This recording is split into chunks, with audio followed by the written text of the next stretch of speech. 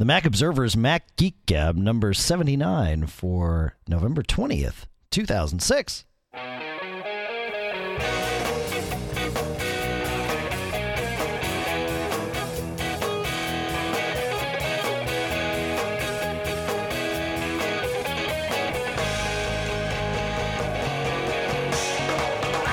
You're listening to the smooth sounds of the Mac Observer's Mac Geek Gab. Anyway, I'm Dave Hamilton. Hi, John. How are you? Thank you for that pleasant introduction, Dave. Yeah, well, we got to change it up a little bit. It's a short week. It's Turkey Week here in stateside, as it were. Yes, we celebrate. We give thanks by slaughtering a, formerly live creature. And eating it. You can have a tofurkey too. You can. I thought it was. So here's some of the trends. One trend is the deep frying. You hear about this? Oh, let me tell you, the best deep fried turkey I ever had was in the parking lot at the Meadowlands before a Jets game. Mm-hmm. My brother-in-law is a serious tailgater, and we've deep fried a turkey with one of those propane things out in the parking lot. The best turkey I ever had. Anyway. Wow. But just be careful, because some people try to put a frozen turkey into a vat of boiling oil. Not a good idea. I'm serious. You read about it every year. It's a bad idea. Bad things will happen. But Mac and turkey advice from the Mac Geeks, from the Mac Observer. What are we doing? We've got all kinds of feedback to go through, and I did an interesting little experiment today. I have two old iPods. And a 3G and a 4G. I know, not that old, but here in the land of toys, that those are old. So, and they both had dead batteries. We're going on this cruise in a couple of weeks with the family vacation here, and I thought it would be a nice little treat to have these iPods working for the kids to use on the cruise. Dead? What's that? So I'm curious how you gauge the deadness. Like, if you tried to charge, it wouldn't. No, it wouldn't hold the charge for more than, at most 20 minutes. One of them wouldn't hold it for a minute. Right. The other one was, close to a half hour. So it was, not usable. So I ordered, my buddy is over there at Tech Restore, Shannon. And so I ordered 2 batteries. That was weird. This just cut out. I ordered 2 batteries from him. And why is this cutting out? I hate the .Mac sync thing. I've ranted about this before. It's syncing or something and just eating all my processor. But anyway, yeah. So batteries, same battery for both, or no? Different batteries? Well, no. One was I think a 750, and one was an 1100. I think it was a 750 or 850 milliamp hour for the 3G and an 1100 for the 4G. And from what I understand, I think that's faster. See, I'm still obsessed with this stupid thing, but it stopped, thankfully. They're both higher capacity than what originally came with it, and certainly higher capacity than what I was walking away from. So I was really concerned about how to get inside these things, and they both came with a little piece of paper that kind of tells you how to open it. I did a little bit of web searching. Actually, I didn't. Corey Cooper over at the Mac OSG podcast pointed me to a couple of videos that OWC, Otherworld Computing, MacSales.com, has online, and man, these videos made it so easy to do this, because they totally walked you through the entire process of first, separating the case from the back from the front of the case, and then wedging this little tool that came with it in there, and prying the thing open, and then pulling the hard drive out, and then pulling the battery out, and putting it all back together. These videos are totally worth it. So, if you're going to do this, check it out beforehand, and you can gauge whether this is, an operation for you or not. Because my observation is, when you look at the device, it's so beautiful and well formed. Yep. They didn't really want you to get inside of it. They sure didn't. They wanted it to look like a big block of iPod. That's right. Yeah, and that's right. It is. It's just a big block of iPod. That's right. But the guy that does these videos, two things. A, he's a stud. He's done this, probably 100 times, so he totally knows what he's doing. And B, I'm pretty sure that these iPods that he opened for the videos had been opened before, and they do loosen up a little bit. That said, now that mine are back together, you couldn't tell that they were opened. Okay, do you have to be careful in like prying, or are there screws involved? Or? On the 4G, I did remove some screws inside just to loosen up the logic board so I could pull the battery cable out from underneath it. Presumably you could do it without it, but they recommend pulling it out. It really wasn't that big of a deal. But you do need a T6 Torx screwdriver to pull that out. Thankfully I had one.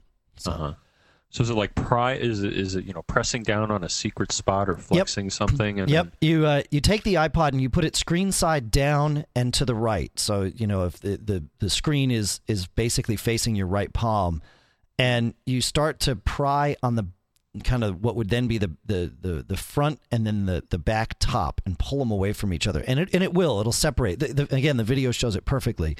And then as soon as you do that, you wedge this little tool in there. And the first thing you do is bring the tool around the front corner and then start to slide it down. And once you hit the front corner, then it'll kind of pop open. And from there, it's pretty easy. You don't want to rush anything. You've got to go fairly slowly around the bottom, especially if you got the dock connector there and, to separate that out. And then come around the top. There is a small little ribbon cable that connects what will then be the top and the bottom of the iPod.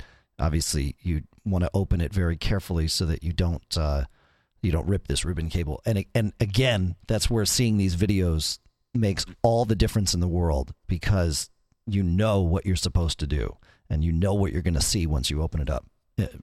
It totally increased my confidence level. The worst part was on the 4G, which is also true, of course, of the iPod Photo.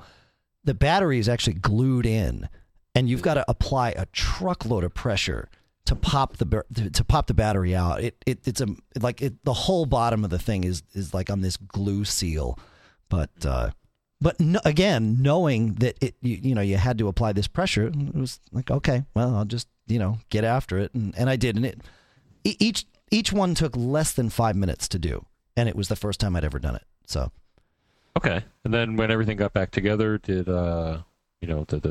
just started the right iPods acted like they just.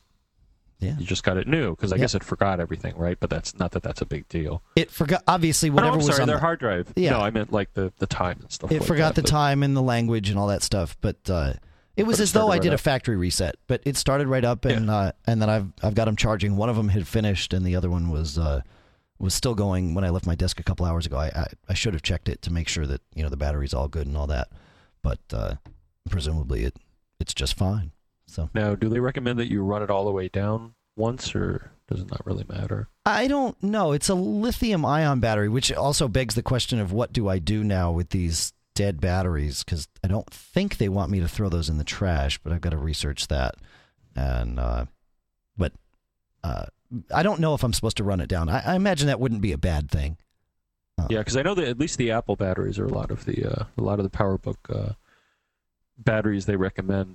There's a little chip that needs to be calibrated in there that tells the machine. And actually, I saw this with a friend's Mac. It was weird, as it got up to 99% if you do a show percentage full on the battery. Yep. And he had just gotten the machine, so I think it was still calibrating, because it hung out there for a real long time, like 10, 15 minutes. Yeah. And then it clicked over. I thought, his well, with the battery. When it gets up that high, it actually has to slow down the charging, and it goes into a trickle charge mode. Right. So that could make sense. But yeah, it I believe in the PowerBooks and the MacBooks, it's actually circuitry inside the battery that needs to be calibrated. It's not the MacBook itself. It's the battery itself. But yeah, I mean, same difference.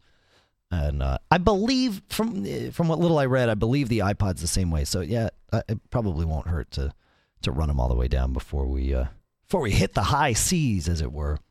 Okay, so anybody needs an iPad battery replaced, Dave's just send it to me. The challenge. No. Just send it.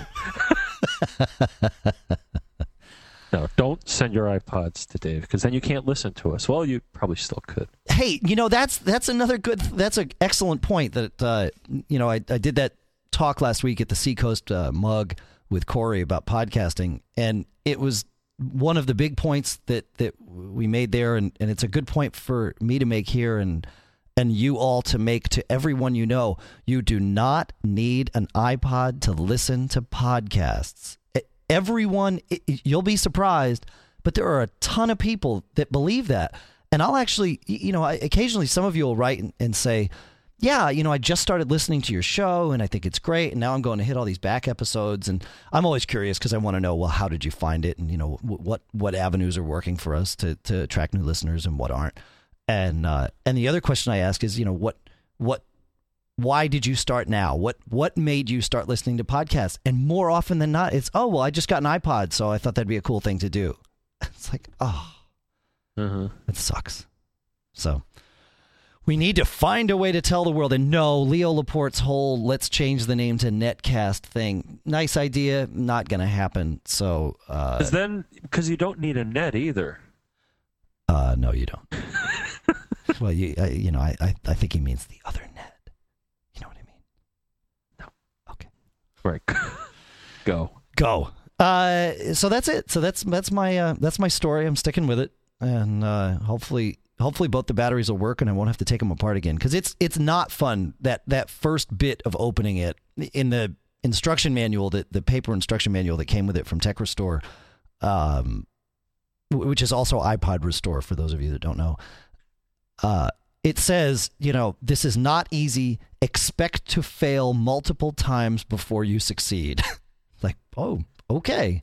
But again, that's to get your confidence up. Well, it's good advice, right? I mean, if they make it sound like it's the easiest thing in the world and you're having trouble, you're going to assume you're doing it wrong, right? But by them saying in the instructions, expect to fail, it's like, oh, okay, got it, And really the trick is, and I got the trick not from anything anyone said, either the book or the guy in the video, but watching him do it on both of them. He puts it in kind of the middle because that's where you can separate it out, and then immediately goes to that top corner away from the dock connector and separates that out first. And then you're not fighting the thing anymore. Then it wants to be open. You just kind of have to help it along. So there you go. That's it. We're out of here. Good night.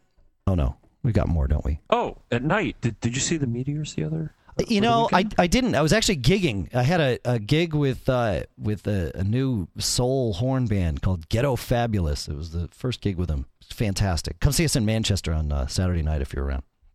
Oh, okay. Yeah. I know you won't be around, but maybe some listener will. And if you do, come see me. I'm the guy banging on things in the back. Leonid shower. Anyways. Yeah. Was it cool? Did you see it? Yeah, I saw at least one. Really? Like right outside my front door. Yeah. Pretty cool. That is pretty cool. All right. You got questions, we got answers. Yeah, and actually some of you have advice, so we'll go to Jim. Hi, John and Dave. This is Jim. I wanted to call about the comment on the guy who reformats his hard drive and reinstalls everything every 6 months or so. I wouldn't expect to ever have to do that, but what I do, because I have several Macs that I maintain in the lab in the school that I work at, is I create a master image. With a master image, I go ahead and use Carbon Copy Cloner and create an Apple Restore image. What I would do is boot from a CD, and on an external drive, I have my Restore image, or my Apple Restore image on that drive.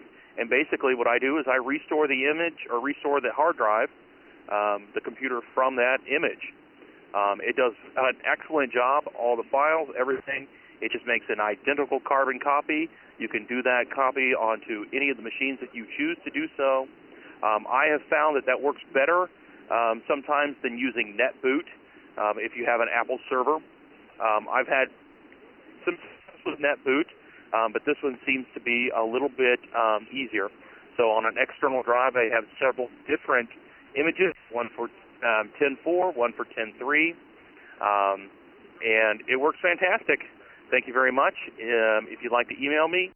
Thank you very much, Jim. Yeah, you know what? I never had thought about that, John. Had you ever even considered doing that as a kind of a stopgap? No. All right. Nick also wrote in with all the steps to do this, and he said, install OS 10 and then install all your apps, right? And run them once in case you need to serialize, right? Get everything to the point where it's ready to go, and then make the image. And Nick actually went and said, look, make the images read-only because compress take too long, and no encryption, again, for the same reason, to save the processor, and there's no reason to encrypt any of this stuff. And then away you go. I like it. I think it's a great idea. I used to do it on the Windows side all the time when I was administering machines, but never, ever did it cross my mind that this would be a good idea to do on a Mac, and of course it is. So that's that. Joe had another interesting idea. Shall we? Well, we shall, right? Hey, John and Dave. Joe here from Raleigh. We're just listening to podcast 78, where a listener was asking if he needed to reformat and reinstall all his apps, on any kind of regular basis and stuff. And, it wasn't clear, it seemed, that what the speed-up improvement was. The idea of reformatting the drive speed things up, or will speed things up if it's associated with things that are just misplaced and not sequential or whatever on the drive. And it also, just because you're doing everything over again, cleans out all kinds of other stuff, right? Caches and things of that nature. One thing that I do occasionally, as opposed to doing that, is just do, the normal archive and install function, which, pretty much puts a clean system on that keeps them from having to reinstall everything. And that actually has shown some pretty significant improvements to me in the past. So that's something that, might be another alternative. It really depends on what kind of speed improvement he was seeing, if it was just, file access, or if there were other things, that were slowing things down. Anyway, love the show. Keep up the good work. Bye. Thanks, Joe. Yeah, so if you couldn't hear that, Joe said he was doing an archive and install. Again, that's just from the OS 10 DVD there in the installer. And yeah, I've done that before. That is a nice kind of happy medium, but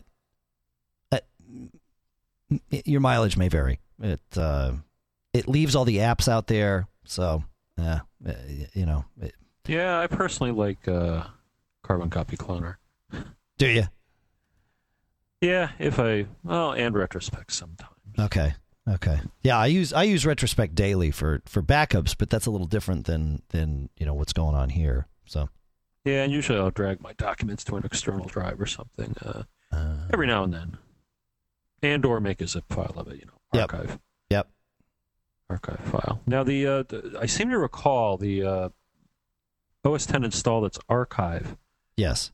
Sorry. I think that what that does is it'll archive. From what I recall, that's not a boot. I guess it makes a system folder buried somewhere, but it's not a bootable one. So it's really just for maintaining something in a prior state. But that's right. You got to think about what you're doing, which may not be readily apparent, but you got to think about, if what you're doing is going to result in something that you can, or I guess another thing I'm trying to say is make sure you have something around that lets you boot your machine in case things do get to a point where you need to do a restore. Sometimes that gets tricky. Well, yeah, I mean, the archive and install leaves your machine bootable, but like John said, it takes your existing system and library folders, moves them out of the way, and then creates new ones and creates an entire new bootable structure. What it leaves behind is everything else, your applications, your user accounts, all of that. So if you've got a lot of, cruft and old preference files and all that stuff piled up in your user folder, that's not going to help any. But when you're doing an install, say from 10.4 to 10.5, which hopefully we'll all be doing next year, the archive and install isn't a bad option at times like that. That's not a bad idea. So that's my thoughts. So last week, John, we did our second in a row Geek Challenge, and the point that was challenged was, how do I take a file or a folder and password protect it? Other people are going to use the machine. I don't want to create a separate user account. I just want to take, a certain file or maybe a folder of files and protect them. And we got a lot of comments in And now I'm going to say something that I thought I would never actually say on this show, John, but I'm going to say it. Do you know what it is? No. And now a word from our sponsor. Hey guys, Byron from TeachMac here. I have an answer to the Geek Challenge. Jackie wanted to encrypt a file or a folder. Well, the OS doesn't directly do that, but you can use the disk utility to create your own disk image that is encrypted. And in fact, we actually had a TeachMac module called Apple Apps Volume 1 that covered this very topic amongst many others. Hope that helps. Bye-bye. Thank you, Byron. Again, that was Byron from TeachMac at teachmac.com. They are our sponsor for this show. They have an application that has all these different modules. Byron talked about one of them there that walk you through doing various things. There's actually a demo of me doing a keyboard shortcut thing with the dictionary in there. Once we get an icon for the Geek Gab, a little 16 by 16 icon, if somebody wants to design one and beat me to the punch, send it to me, MacGeekGab at MacObserver.com. We'll get that right in there, and then we'll be right on the front list of TeachMac. So, and of course, if you want to create modules of any of the things we talk about here, feel free to take our voice as we're discussing what it is we're doing and just do the screenshots over it. That would be fine too, and I think that'd be very cool. So you are welcome to use it for that. Use the audio from this show for that purpose if you like. That's TeachMac at teachmac.com. There was one other that solution works, right? The disk utility thing, but I was really going for something else. And we had a lot of you write in about the disk utility, and one of you even said make sure you use a sparse image, right? Because what a sparse image does in disk utility is you set a size. Let's say you say it's a 40 megabyte, right, or whatever. The image won't actually be 40 megabytes. It'll only be as big as the contents of the image. It'll max out at that 40, or again, whatever you have set it to, but it won't just instantly take up 40 megs and have 39 and a half of them be empty. If you only got one small file out there. So a sparse image, that's certainly one way to do it. Very transportable. You can bounce it around from computer to computer. You could even keep it on a flash drive, right? And that's one way to do it. But I wanted something, I really was looking for how do we make it like OS 9 had, where it was just a password as you went to open the file. You didn't have to mount a new image. And did you see what Larry wrote in about, John? This thing called Larry. Yeah, Larry wrote in about something called... Oh, yeah, Crypt. Crypt 3. Crypt 3. Yeah, from Steve Decourt at DEKORTE.com. Of course, that'll be in the show notes.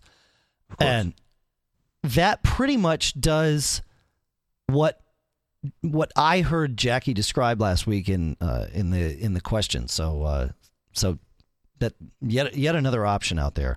I haven't tried it, but Crypt 3 sure sounds like what I envisioned. Are you getting the same thing from that, John? No. Oh, that's too bad. Well, no, it seemed to be another utility that does it on a file level. Which there was also that JFileCrypt thing, which this may be a bit more polished. It does look more Mac-like. The other thing being Java. The other thing is there's it's something in Keychain Access that you can do too. Really? Yeah. Have you ever done this? I think we mentioned it in a I've been in Keychain Access. Show. But there's something where you can say new secure note item. Oh. You can make secure notes within Keychain Access, oddly enough. Huh. Not as far as I can tell within the notepad. Right. Is that what it's called? It's called stickies, I'm sorry. Stickies, yeah. I'm switching into Windows mode. This is terrible. As far as I know, you can't create a secure sticky, but if you go into Keychain Access and say create a secure note, look at that. The contents of the note will not reveal themselves unless you give a password. Interesting. Huh. So it's like an application. It's part of Keychain Access, which up until this point, a lot of people probably never really bothered to look at because you really don't need to. It's one of those little, nice little OS 10 things that you don't really think about. Every now and then it'll pop up, but Huh. So just thought I'd. That's pretty cool. Interesting. I along those lines, I used, as you may have heard me mention a number of times, I use Yojimbo to manage a lot of things, including all of the stuff that we use for the show. And Yojimbo allows you to secure individual items and force a password to open or access them in any way. And it seems very similar to this Secure Notes idea here in Keychain. So something else to check out. That's very cool. I'm in Keychain Access a lot, clearing things out and cleaning things up, and I never even noticed that it was there. So shame on me. I don't know why it's there either. It just seems to be a weird place. I mean, it involves passwords, but yeah. Other than that, so gosh, what else we got? Byron called 206-666-GEEK, which is 4335, to leave his message, as did everyone else that you've heard on the show. If you have something to say, call us now. In fact, put it in your phone's speed dial, right? 206-666-4335. That way, no matter where you are, if something hits you, bam, you can call us. You don't even have to think about it. And bam. You could list it as geek. So all you have to say is geek. Geek into your phone. Oh, look at that. Yeah, that's right. Last week I mentioned that at Macworld Expo, I think it's Tuesday afternoon at about 1:30, I'm doing a Windows on a Mac session, talking all about how to use Windows on a Mac, what the options are, how you might use it, and all of the caveats involved, et cetera, et cetera. Actually, I'm really looking forward to it. I finished my essentially the first draft of the presentation last week, and I'm really stoked about this. That said, you folks are probably a good smattering of the type of audience that I'm going to have at the show. So if you get a moment, give me a call, shoot me an email. Tell me, do you use Windows on a Mac? If so, how do you use it? What frequency? What apps do you use? Or if you don't, do you want to, and why? Right? What's got you thinking about this? So I'd be curious to hear, because I can still obviously tailor my presentation, and would love to have all of the input from you folks as we roll into January. I was thinking the why question immediatly. Why? Why would you want to do That's this? Right. Yeah. And there are reasons. There are, and probably later in December, we may do a show on Windows on the Mac. I may take some of the stuff that I'm going to talk about at the expo and run through it here. Have John poke some holes in it for us and see what we can't do. Maybe Santa will get me an Intel Mac. I still don't have one, I'm aware of this, John. You mention it quite frequently, Well, just thought I'd mention in case, somebody's thinking of getting me a present. I can't guarantee that Santa's going to bring you an Intel Mac, but Santa might bring you a ticket to the Cirque du Mac party, which is also at Macworld Expo the night after I do my presentation. So, and of course the Macworld All-Star Band will be playing. Then, it's not Ghetto Fabulous. It's a whole different band. Paul Kent, Bob Levitas, Chris Breen, me, Brian Chaffin. It's a lot of fun. So if you're interested in coming, I can't promise you. I think we're going to be able to get John in this year, but if there's any of you, if there's any of you that want to go, let me know. We'll put you on the list and see what we can do. Yeah, it sounded like everybody was having a real good time the last part. when you were outside peering through the window, as the bouncer was escorting you away. I tried to convince him I was on the staff, but he wouldn't believe me. I did forget my ticket, but they did let me in. So hey, don't tell anybody. You must have a ticket. That's the rule.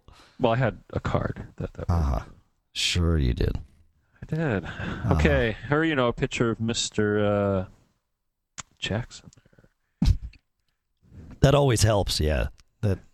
Not George so much. Not George so much, or Abe. Yeah. Or Ben. Yeah. Ben will work. Yeah. All right. Lee we'll move on to some new questions. Lee has something that. Well, here's what he has. Hello, John and Dave. Whoa. This is Lee Andrew from the UK. Hi, Lee. I have bought myself a 300 gigabyte external hard drive, connected via USB 2 to my iMac G5.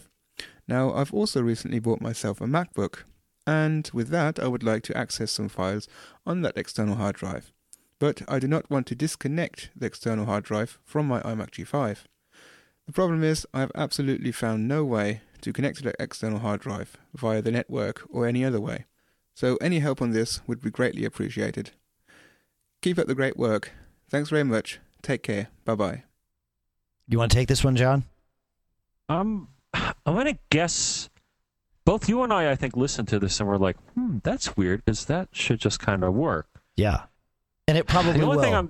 the only thing I'm thinking that could be the problem, so let me go back to what you should be doing. What you should be doing is plugging it into the iMac, I believe it was. Yep, that's right. Sharing. And so my favorite let's not skip over that. Let's go to the system preferences, right? System preferences. And go to the sharing pane section. Yep. And then that then brings up 3 sub-panes, services, and services. The one that I like is personal file sharing. That's right. When you click on the little checkbox. Now, you can also do Windows sharing, but I would... no need. Not for this. Not for this. Windows people. That's right. Yeah, and there's FTP and a few others. But let's go with personal file sharing. And then on the other machine on my network, you click on the... this is where I think the problem may be. If you click on network... In the Finder, you mean?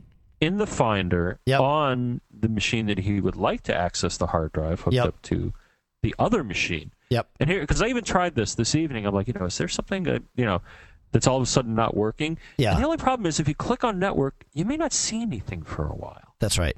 And it's very, to me, and that's one thing that I find bothersome sometimes. It's kind of unpredictable when a network volume will pop up in network. Yes. And I don't know how you fix that, but I don't get a sense. And that actually happened to me. Initially, there was nothing there, and I'm like, oh, great. Is Apple Talk off? You may want to, check that. Shouldn't need it, though. Router, you shouldn't, but, can't hurt. Nope, that's true. That's true. Is the router blocking it, though it shouldn't be blocking whatever IP port is being... though I think that was a problem years ago. You would have devices that would block Apple Talk when that was the big protocol. Yeah. So that's about all I have. Is just you may have to twiddle your thumbs a bit. Well, you can if you don't see it there, if you go back to the sharing pane on the iMac, it'll tell you at the top of that sharing pane, it'll say other computers on your local subnet can access your computer at, and give you a name, right? So then you go back to the Finder on your MacBook Pro. You go up to the Go menu at the top of the screen, and all the way at the bottom of that menu is Connect to Server. Type in the name there, exactly as you see it. And then click Connect. That should bring up a window that asks you for a username and a password.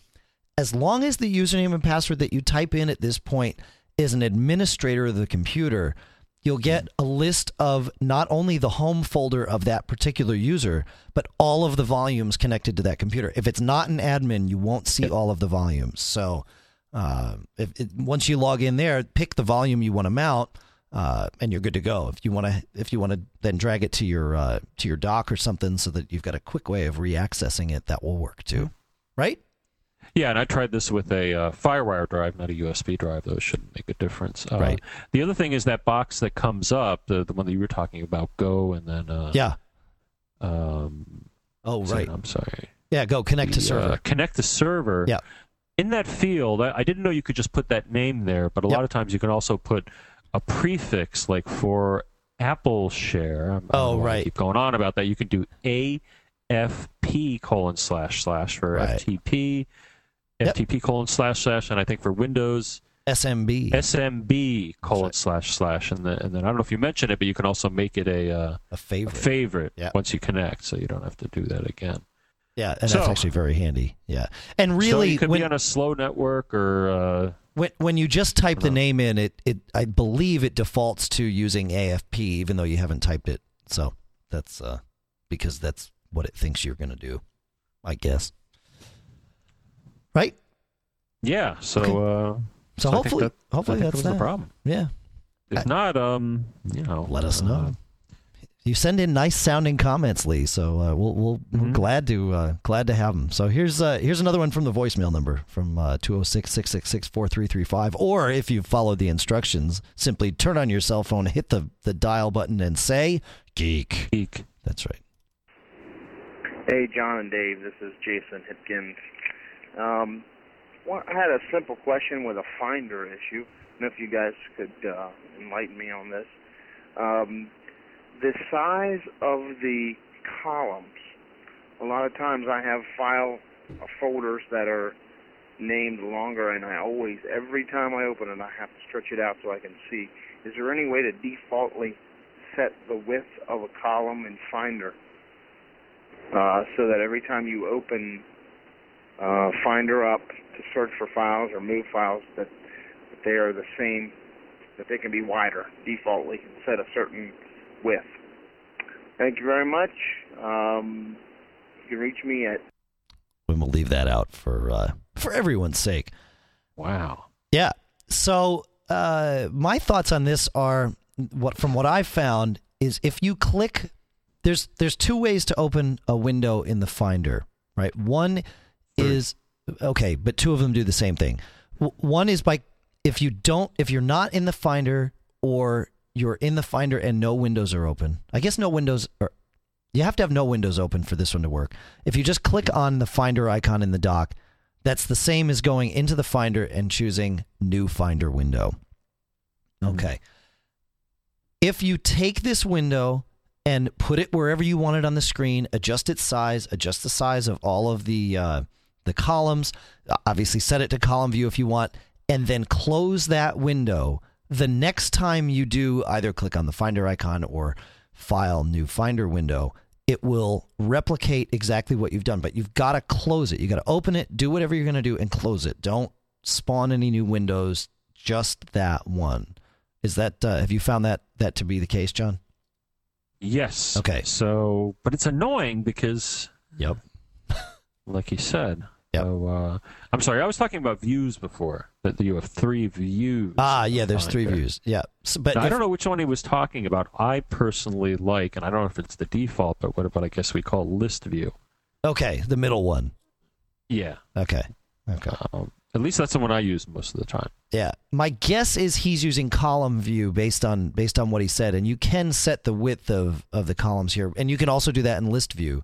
The other way to open a Finder window is to double click on the hard drive in question, and that will do the same thing, but it's a separate preference. So the new Finder window is separate from the new hard drive window, if that suits your fancy. So. Now, also in the column view, though, there is a little box, and it's meaning maybe kind of obscure, but at the bottom of the column. That's right.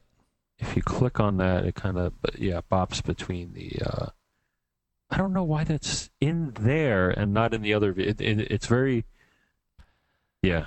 Yeah, that's true. Yeah, resizing the columns in column view, as John said, is at the bottom of the column divider is the width adjuster. In list view, it's actually at the top where all of the title headings or the column headings are. That's where if you find the little spacer between them, that's where you adjust. Yeah, I was just playing with that today. I don't know if I'm crazy about the column view though. Oh, I live with the column view. Really? It's a wonderful thing. Sometimes icon view. Mostly I'll do icon view sometimes. Oh yeah, list view. I love the column view. Very, very, very easy to navigate.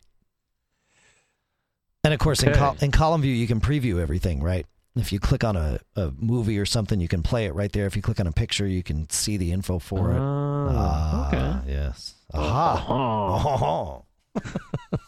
206-666-GEEK.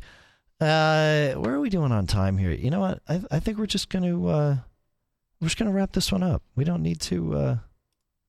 Got some turkey to kill. Crazy. Turkey to eat. We have turkey to eat. That's right. Or you could have a tofurkey if you're into being nice to animals. Yeah. Well, and this gets far more political than the show would ever need to. But as long as you're using the entire turkey, there's nothing wrong with. Now I've heard of eating a turkey. Yeah. Now I've heard of. Is it the turkey?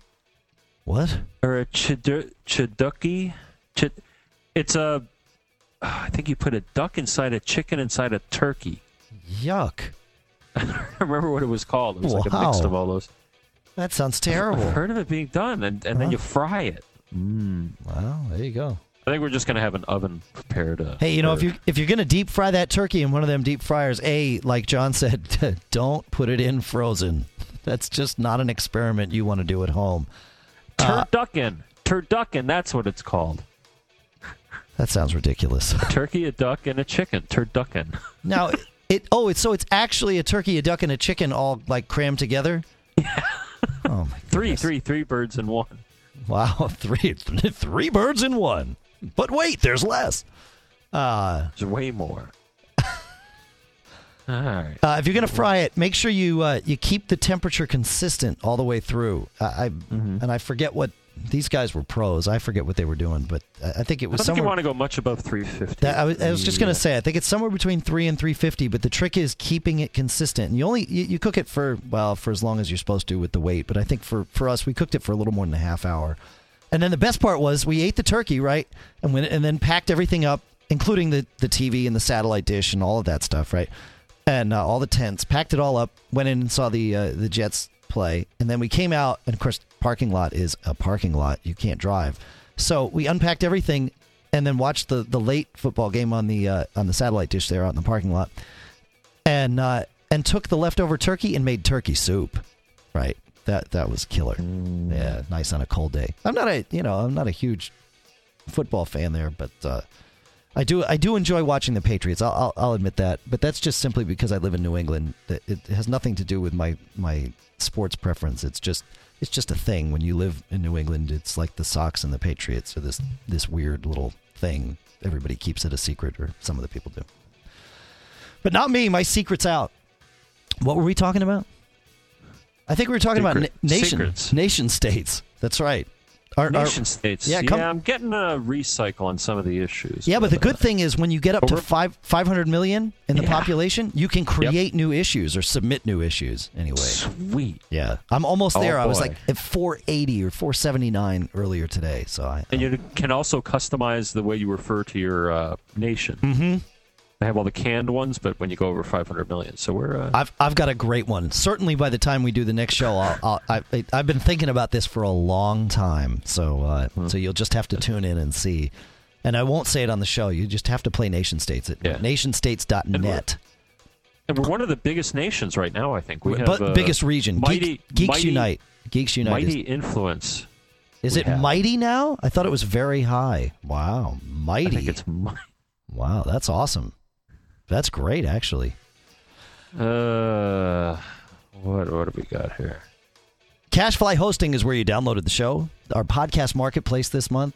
6i isolator earphones from Etymotic. The A5 desktop speakers from Audio Engine. And, of course, TeachMac from teachmac.com.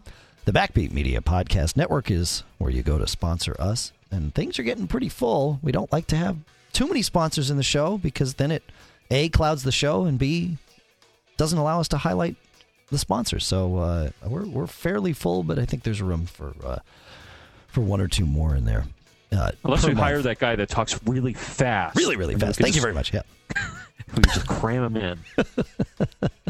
All right. Comments, please. Matt Geekgab at MacObserver.com. That's right. Oh, the comments. Yeah. Yeah, go do the comments thing. That's right. Not the comments. That happened already. The comments? What are you talking about? Hello? So we'll be here next week, but the week after, I'm taking off. I'm not here. I will be totally unreachable. It'll be the first time in 8 years that I will be detached from the grid, and though it scares the life out of me, I'm actually looking forward to it. So take off, eh? That's what I'm doing. And with that, you're not even going to bring the Crackberry? Promise? I'll have it, but I'm going to turn it off. Yeah, well, I'll need it while I travel. Yeah, I mean, on the airplane and stuff. I don't want to be on an airplane without it. So, do you really need it? Yeah, if something happens, yeah, absolutely. With the kids, no question. Yeah, okay. Yeah, but then it turns off on the boat. So, but we'll see you next week. I'm not going yet. Thanks for listening. Thanks for staying subscribed. Tell your friends. Don't get caught. Made up.